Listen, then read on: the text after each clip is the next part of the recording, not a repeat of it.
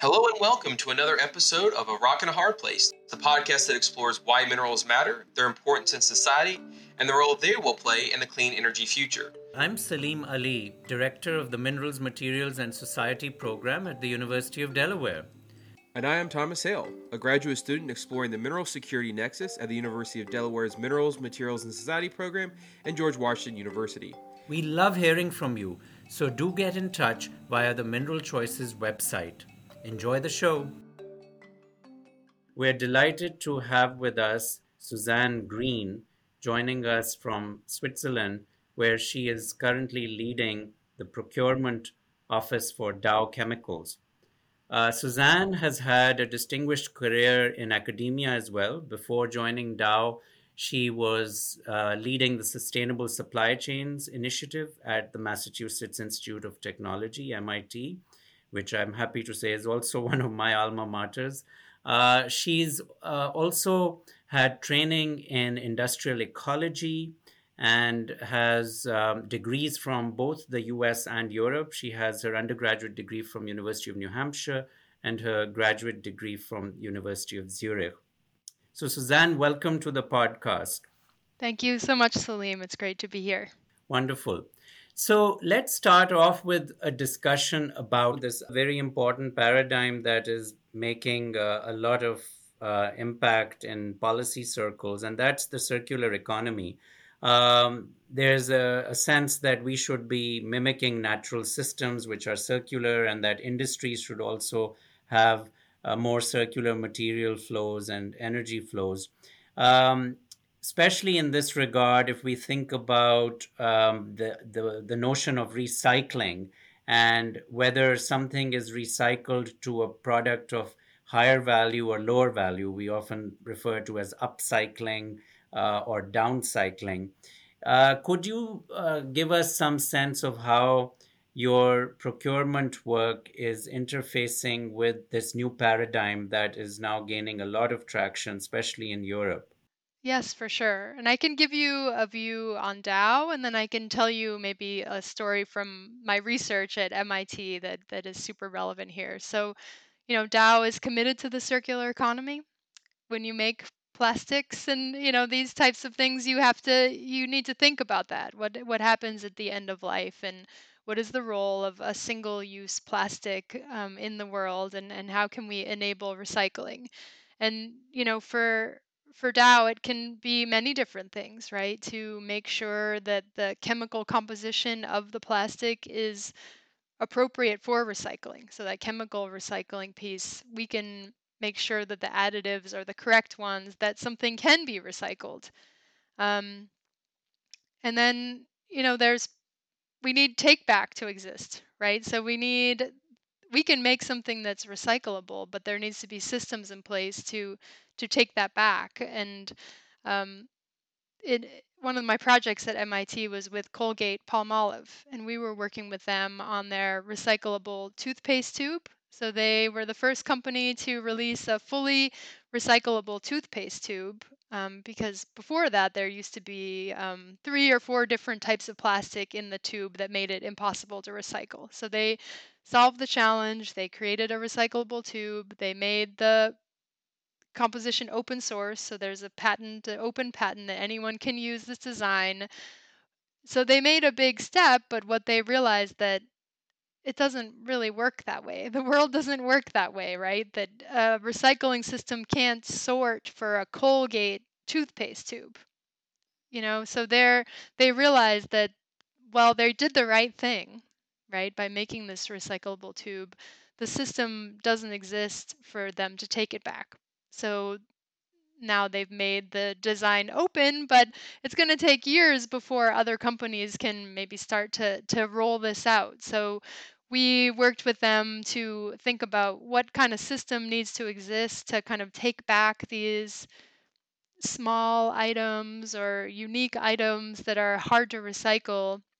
Like maybe you've heard about like those small shampoo bottles, or these little plastics that just don't get recycled because the systems aren't designed for that. So we had a lot of ideas, and that things we can do to take back these different types of plastic so they can actually be recycled. Because the alternative, you mentioned upcycling and downcycling, right? The dream is for everything Mhm. to be, bottle to bottle or tube to tube recycling. Yeah, Um, because what we don't want to see is something like, okay, the plastic gets used and then it gets turned into like the floor for a playground.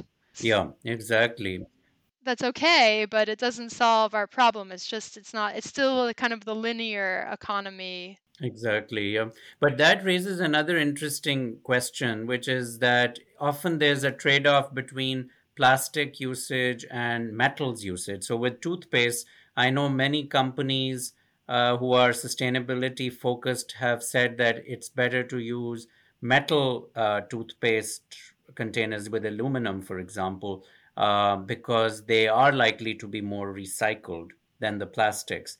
I'm wondering if you can comment on also the metals plastics trade off in certain cases. Yeah, I mean, I think when these things, you always have to look at the full life cycle and compare, what really is the carbon footprint, but also like what really is the ESG impact, you could say, of these different materials throughout the life cycle. And I can't I don't know enough to say, which is better or worse in that sense, but I have seen studies on like replacing a plastic bottle with a glass bottle, and ultimately the carbon footprint might be higher at the end because of the increased transportation emissions to move a glass bottle around because it's heavier.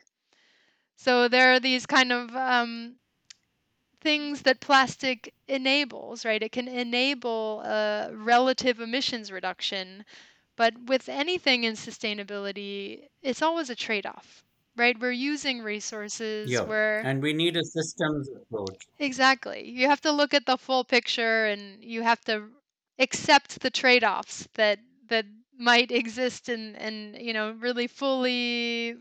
It's like a societal question, I think, that we all have to ask ourselves. Like, what are we okay with in terms of resource use? And we have to think really quite holistically there. Absolutely. And that's why tools like life cycle assessment are very powerful because they can help us compare products across the full system.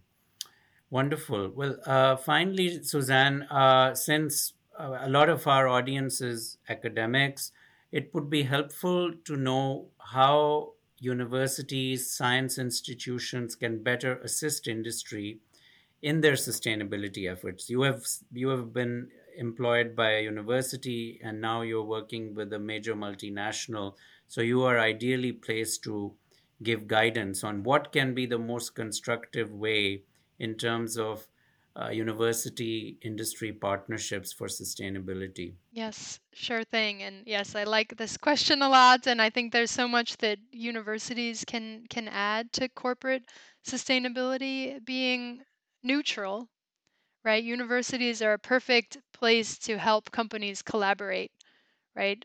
Sometimes it can be hard for competitors to collaborate on an issue because it gets into maybe some thorny issues, but universities are a perfect place to kind of bring people together in a neutral ground and have this kind of reputable middle person to sort out some of the problems. And I've seen that work really, really well, at MIT and other places in terms of like developing methodologies, right? So part of my work, a lot of what I did at MIT was developing carbon accounting methodologies where we're the neutral party, we're writing the guidance document, we're liaising with many companies to get everybody's opinion, get kind of a diplomatic role, right? To put something out there that's highly credible and can be used by many companies. So I think that for sure is something that universities can help with.